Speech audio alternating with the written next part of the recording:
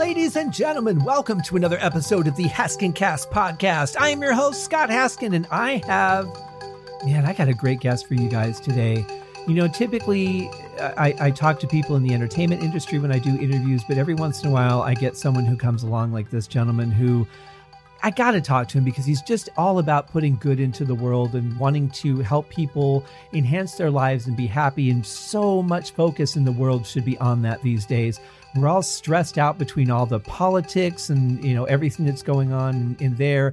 We got COVID to deal with. We've got all the, you know, different arguments between states and government, all this stuff that's just negative in our faces all the time. And when we find somebody that wants to shine a light, just crack through all that darkness, we got to talk to him. You know, we got to find out what we can do to make the world a better place. And my guest today is one of those people. Michael Shevack has got 2 books out. Today, we're going to talk about one of them. And then he's going to come back on the show next month as soon as we figure out our schedules and talk about the other one. The one that we're talking about today is called Soul Lesson from the Wizard of Oz, How to Follow Your Yellow Brick Road. And that is available right now on Amazon and in paperback and Kindle format. I've got a link in the show notes. Make sure you click on that, pick up a copy. And then the other book that we're going to talk about next month is called The 6 Fix Spiritual Healthcare for a Stronger America. That is also available in paperback and Kindle on Amazon right now. And yes, the link is in the show notes.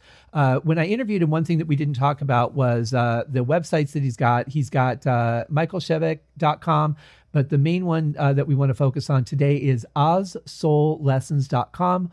OzSoulLessons.com. And again, links are in the show notes because I care like that. And you can click on those and check those out. He's really got some amazing stuff, a really amazing take on the Wizard of Oz.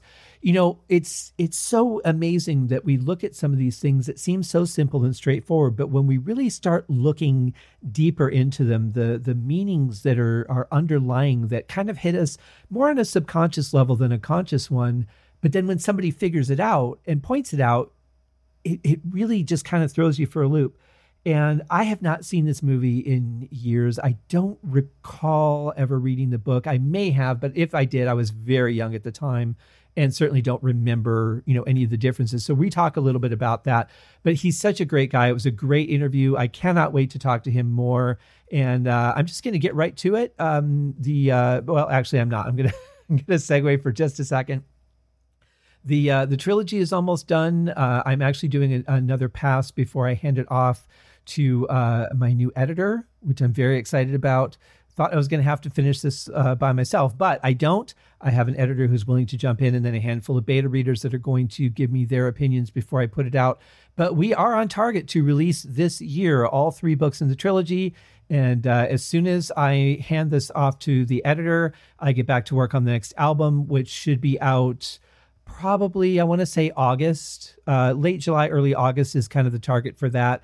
Very good chance that I could hit that, but you know, my shoulder is still messed up. So hopefully I'll be able to get the bass and drums done without too much problem. I'm such a great host. I speak so well, don't I? But anyway, that's pretty much what's going on with me. Now let's get to our guest. Very exciting conversation. You're going to want to stay tuned for this one. Michael Shevack, ladies and gentlemen, let's bring him on the show.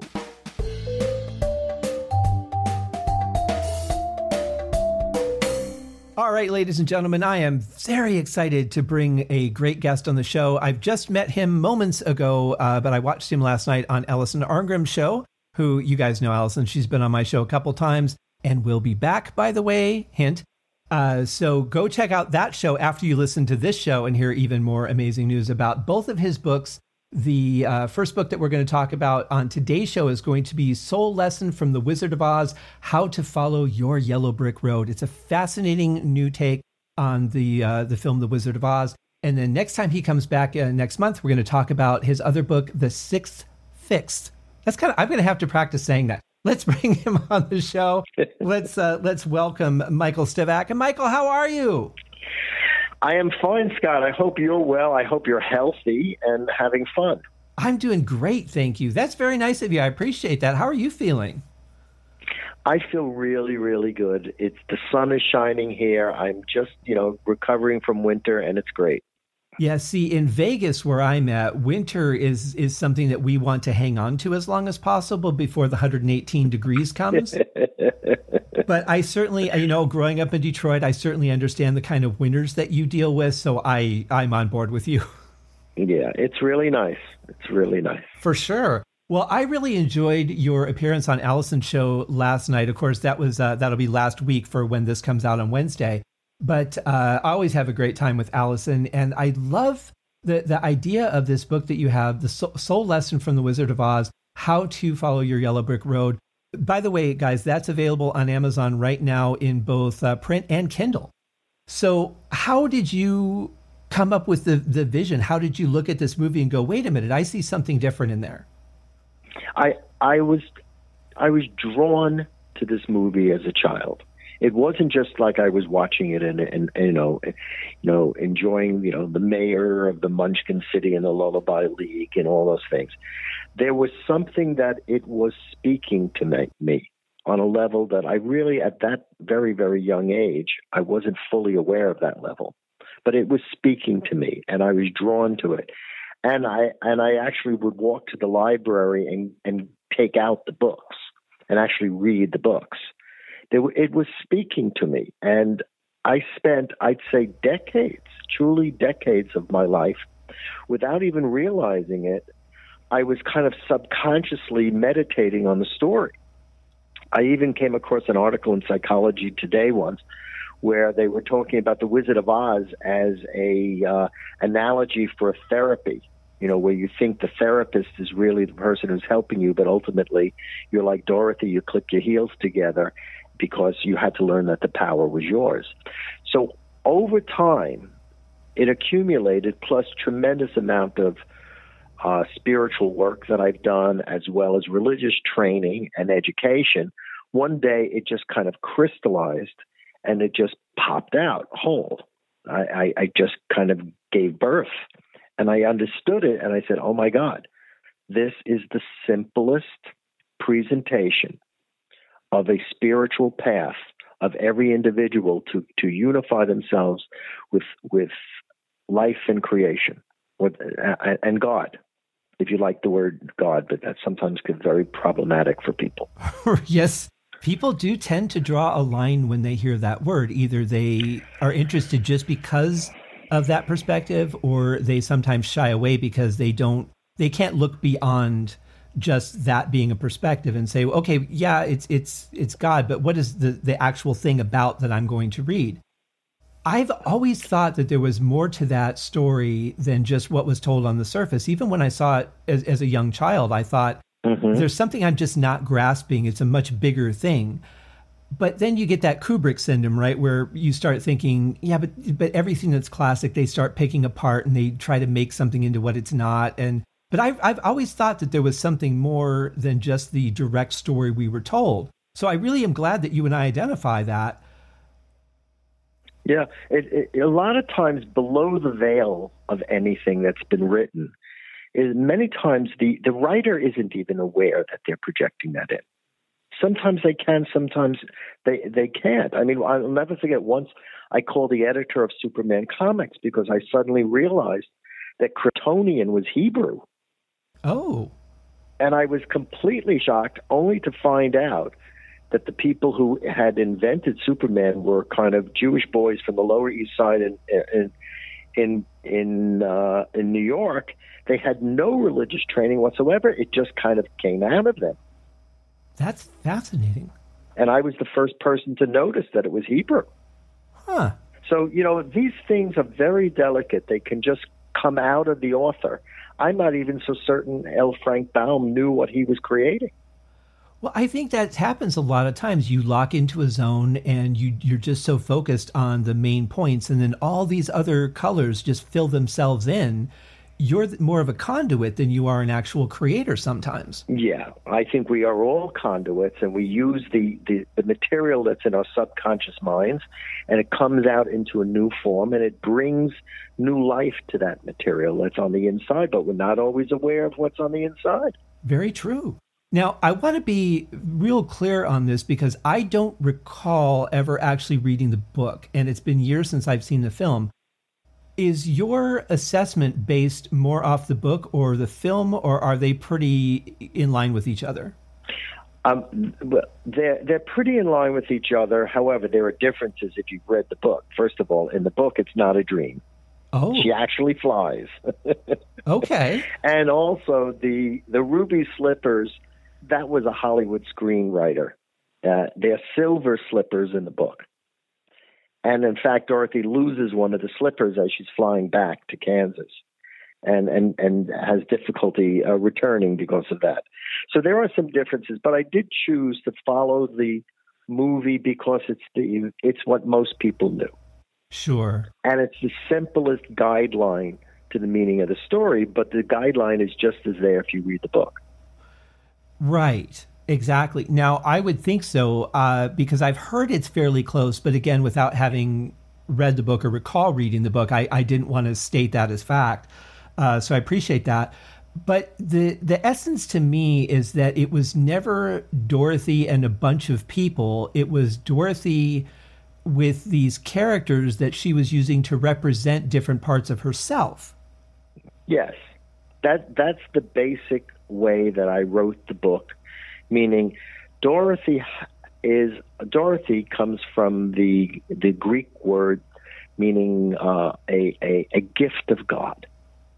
Dorothy means gift of God, which is like a soul, and she's a very fractured soul. You know, part of her wants to stay in Kansas and just be around her relatives. Part of her is being threatened. Toto, you know, which is a mirror of her own fierceness and her totem animal, you know, her spirit, is about to be imprisoned and thrown in a bicycle seat basket and actually destroyed. You know, Elvira Gulf said, "I'm going to take him to be destroyed." Right. You know, so she's being threatened. Her spirit is being threatened, and it's threatened of being captured and destroyed, and she has to escape. And in the process of escaping, she shatters into pieces. She's confused. One piece is her mind or her scarecrow. The other piece is her heart or her tin man. And the other thing is her courage, which is the cowardly lion.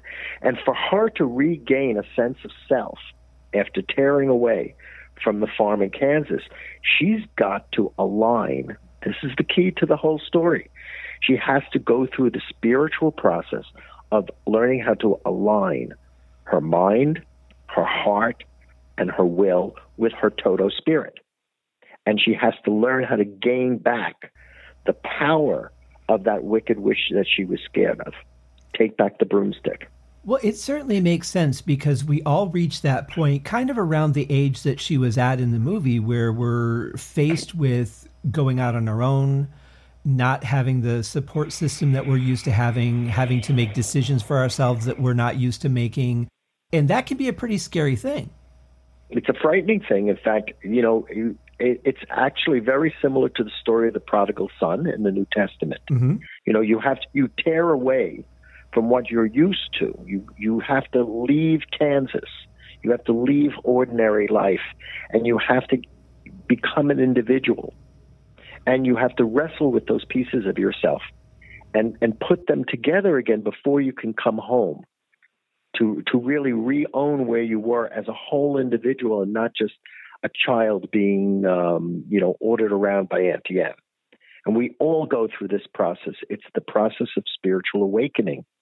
And the book outlines the process magnificently. Well, that's what I wanted to ask you about. So is it kind of a walkthrough step by step? Because the movie seems to take a reasonable order from beginning to conclusion. So I would imagine the book follows that as well? Yeah, I follow the order of the movie because the order of the movie is really excellent. It starts where we all are. We all are living in Kansas, by the way, with apologies to that fair state. It's a nice place. But we are all taught how to live in our normal, everyday human body, which is black and white. If you don't eat, you're not going to live. Right. Okay? You need shelter, so you have to make money for sheltering. Everything has to be black and white and black and white and black and white.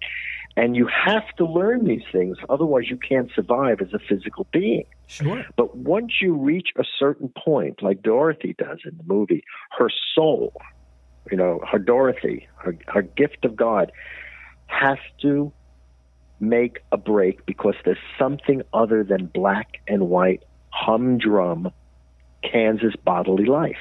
She's got to begin to let herself be free and vault the heavens and really believe in rainbows. Mm-hmm. I have driven through Kansas, or across it from one end to the other. It is the first half an hour is pretty beautiful, and then after that, it seems like it's a fair representation of that first half hour for the next 9 or 10 days. And but I could see growing up in a place like that where everything is calm and it's a fairly laid back life. I mean, you have to work hard to work on your farm or whatever you do, but it's a fairly laid back, non-busy environment. I would imagine that would be another part of the frightening addition of going out on your own, would be that any world that you're going to go to is not that. Yeah, I mean, that's the other aspect of Kansas. It's black and white. It's also very flat, and it's one-dimensional. Okay, and it's also lost between extremes. Just as there were two witches, one which is the witch of the east and one which is the witch of the west, Kansas is sort of flat and in between. It doesn't have extremes. And therefore, it's hard to find your passion and your sense of self. So, Dorothy had to really find a strength in her in order to preserve her spirit, or her totem animal, Toto. And she had to actually find a fierceness on the inside of herself to tear away and begin the ascent from Kansas consciousness to Oz consciousness, where we become spiritually awake and begin to tune into basically how the universe functions. Sure. But it seems like the thing that gets in our way more than anything else is ourselves, our own ego. Why is that? Well, because, first of all, the ego is a gift, right? There are many, many spiritual teachings that teach that the ego is a terrible, terrible, terrible thing. It's really a marvelous gift of individuality. But because it's a gift of individuality, if you emphasize it too much, it prevents wider and more magnificent spiritual forces from entering your life. You become too narrowed, too focused. You believe and measure everything according to one little tiny ruler which you're carrying around, which is your mind. And it's a wonderful thing to have an ego. Please, it's an amazing thing to be given that degree of individuality by the universe. But you can't measure anything 100% by your ego. You wind up coming to the wrong conclusions. You have to widen the field. Yeah. I think I've learned to trust my instinct more than my brain. If my instinct tells me to do or not to do something, and my brain starts to argue that point, I kind of look at my brain and say, all right, I know you think you're trying to help, but the one who told me first is the one that I'm going to go with, because that makes a lot more sense to me. Right. You're representing my fear or whatever my experience is that judge the new thing that's happening, which I think it's kind of a combination of being wary of our experiences, but not being afraid to do new things because something in the past didn't work out. Yeah, it's exactly it. Dorothy, if she had stayed in Kansas, would have been a prisoner of past conditionings, and she would have simply repeated and repeated and repeated the tradition. In fact, you mentioned like heavy duty, a lot of work on those farms. Even the name Emily, Auntie M, means to labor. Oh. It's an astonishing thing. So, if she stayed in the conditioned lifestyle of earthly Kansas, she would not have been able to envision something over the rainbow and would have stayed spiritually stunted as a spiritual being, because we're not merely natural creatures. The astonishing thing about a human being is that we're not just natural creatures, we're also supernatural creatures. And I don't mean spooky like supernatural. Right. I mean super from the Greek, which means beyond mere earthly nature. And we have to discover that spiritual gift in ourselves. Otherwise, we are not complete human beings. We're not complete. That makes a lot of sense to me. What do you think is happening with people more today? Do you find that people are just kind of wanting things handed to them, not wanting to do the work as much as we used to, as we've kind of slowed down our thought processes with, the lockdown and depression and everything everyone's going through? Do you think that's had an impact on people finding this level of internal happiness? Well, I think there has been a kind of blessing to COVID in that we got reframed. If we were spending some time distracting ourselves by things, we could not distract ourselves in the same way. And so I think it had a sense of paring us down and keeping us a little bit closer to earth and home. That I do believe. But I think in general, this generation, Generation X and Y, is an astonishing generation, though they're terribly maligned, insofar as there is enough of that left-brained machinery and technology to set people free. And we have that. And the most amazing thing about this new generation is that we tend to be more right-brain dominant, more creative, more intuitive. You say follow your instinct. Well, that's what this generation's about.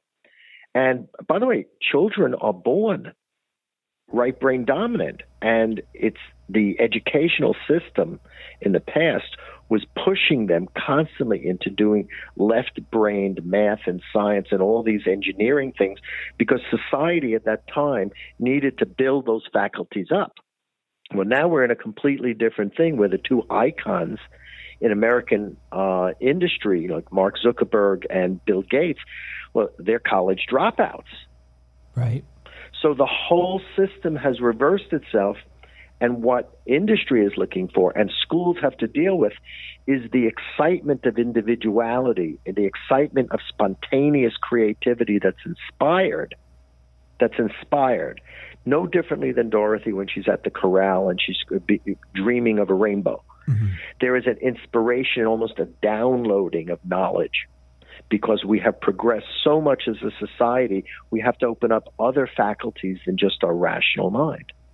That's a very, very good point. I'm really glad you said that, actually, because that's pretty on par with what I've been thinking for quite some time now. Let me ask you this. So in your book, Soul Lesson from the Wizard of Oz, you talk about following the yellow brick road, which is obviously, as we've talked about, kind of going through the process as they do in order in the film. But what's the step, would you say, to just getting to that road? Well, first thing is appreciate Kansas. You're in Kansas, start where you are, and first take a look at your life and say, what's not working? Where am I unhappy? Where do I feel like I'm corralled? Where do I feel that if I'm not careful, I'm going to fall in a pigsty like Dorothy? Get clear with what's not working. I'm a very, very simple guy. Where you're not experiencing good, there's an opportunity to grow. And for me, the word God is just a contraction of the word good. It's like concentrated good. And if you can get an increased experience of good, you're having an experience of God. Another way to say that, if you're religious, is to say you have God's blessing. So as you enter the spiritual path, you begin to understand that how you feel on the inside, how you're programmed on the inside, reflects on the experiences on the outside. Mm. And you begin to notice that there is a linkage between your inner world of thought, and the outer world, which is the world of extension. And you begin to notice that as you clean up a lot of the stuff on the inside, the world experience that you're having gets a lot better. Religious people call that repentance. Okay, but it's the same phenomenon. You're cleaning up the inside. As Jesus said, you're cleaning up the inside of the cup and the plate, and then the outside gets clean. And that is the spiritual path. And Dorothy, throughout the entire story, is constantly getting clear with her own mind and her own heart and her own courage. Mm-hmm. I've always looked at it as kind of like looking at the world through dirty glasses. You're only going to see so much beauty, but as you start cleaning the lenses, all of a sudden the world becomes more vibrant and more pleasant, and you want to look more. But if you're not looking through, clean lenses, you're going to have a skewed version of what it is that you see. That's exactly. I use the same exact analogy a different way. If you're looking out of a glass window and it's cracked, you're not going to see the unity of life. But if you take the pieces of yourself, your Scarecrow, Tin Man, and Cowardly Lion, and you begin to bring them together so they're all companions with you in the right direction on the yellow brick road, you will experience the innate unity and order of life. You'll be harmonious and aligned with it. That is the spiritual experience that it's oftentimes called grace or providence. I like that. And it's right here. Everyone has it. It's part of how we're designed.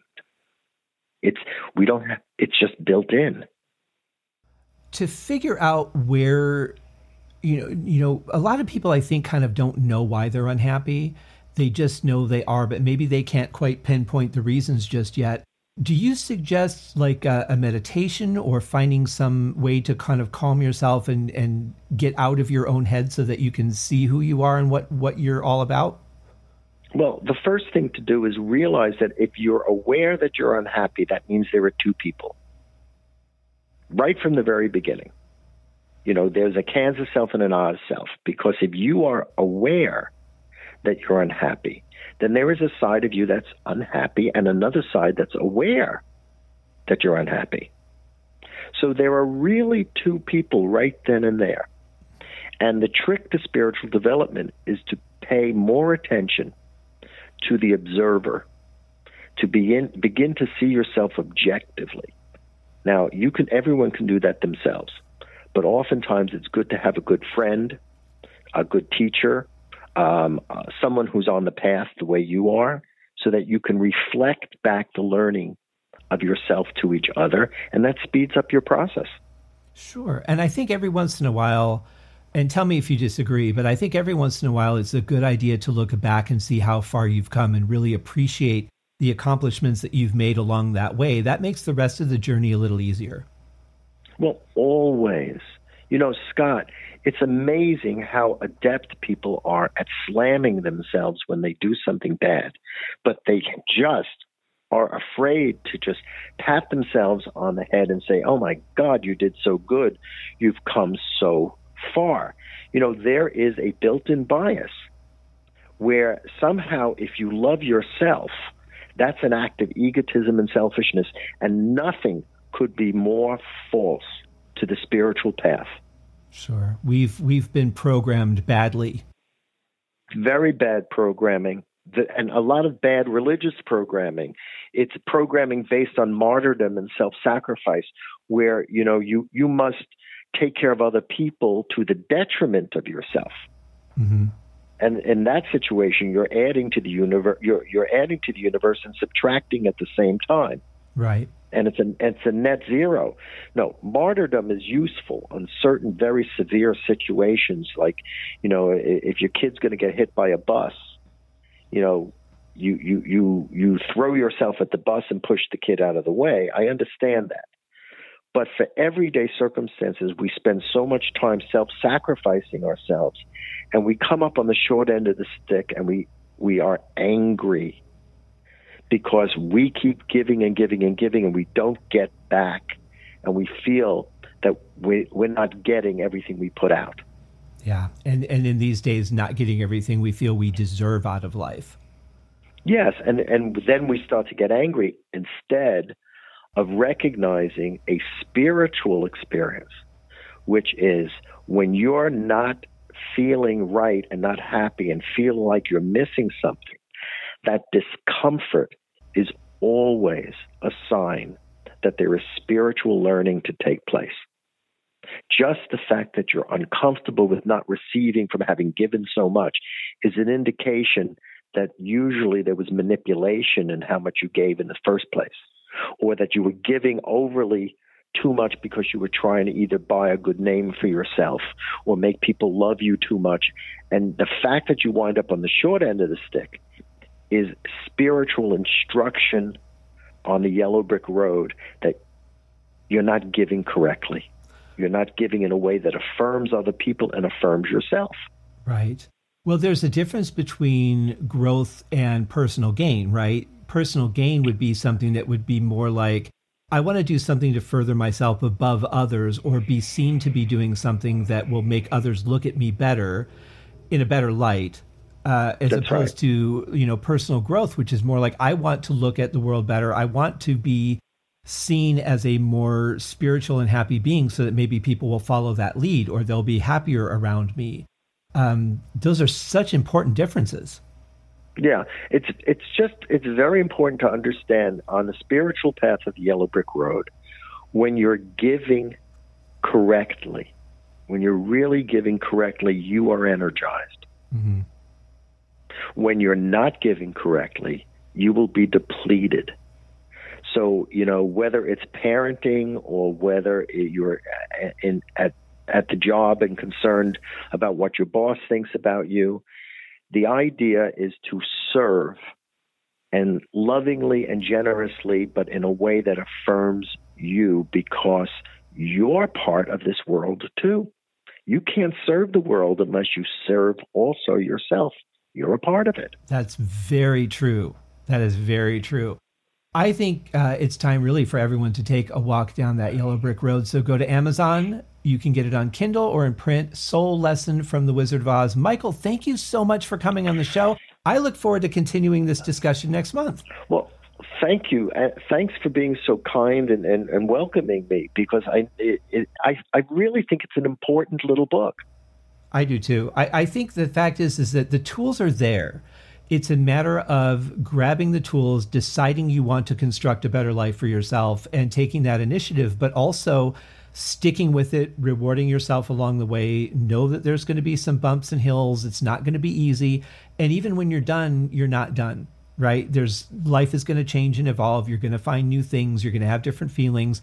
But if you don't start on that path, you're probably not going to be the happiest of people for the rest of your life. No. And your worst fear, I want to just leave this for everyone. Your worst fear is your power in disguise. Mm. Face your worst fears, and you'll discover power that you didn't even realize that you had. Well, peel away the onion, right? Peel away the onion. Brilliant. Well, thank you so much, Michael. It's been great talking to you, and we're going to do this again. Thank you, Scott, so much. Take care. All right. Bye-bye. Bye. Well, I hope that you're still listening, that you haven't stopped because you've downloaded the book on Amazon and you're sitting there reading it on your Kindle right now. Hopefully you've done that, because this is such a great thing, a great opportunity to find a better way to live life and be happy and, make others around us happy. My friend Candace called me several times actually, called me a magical ball of happy. And I love that. I love finding ways to bring joy to other people's lives. And it doesn't have to be through art. You can do it so easily. Just show someone you care about them. Put a little bit of a lift in their day. It's amazing how far that goes. And they might take it to somebody else, and that person takes it to another person. Just keep it going. But it all starts right here, getting on that Yellow Brick Road. Have a great week, you guys. We'll see you next week. Cheers.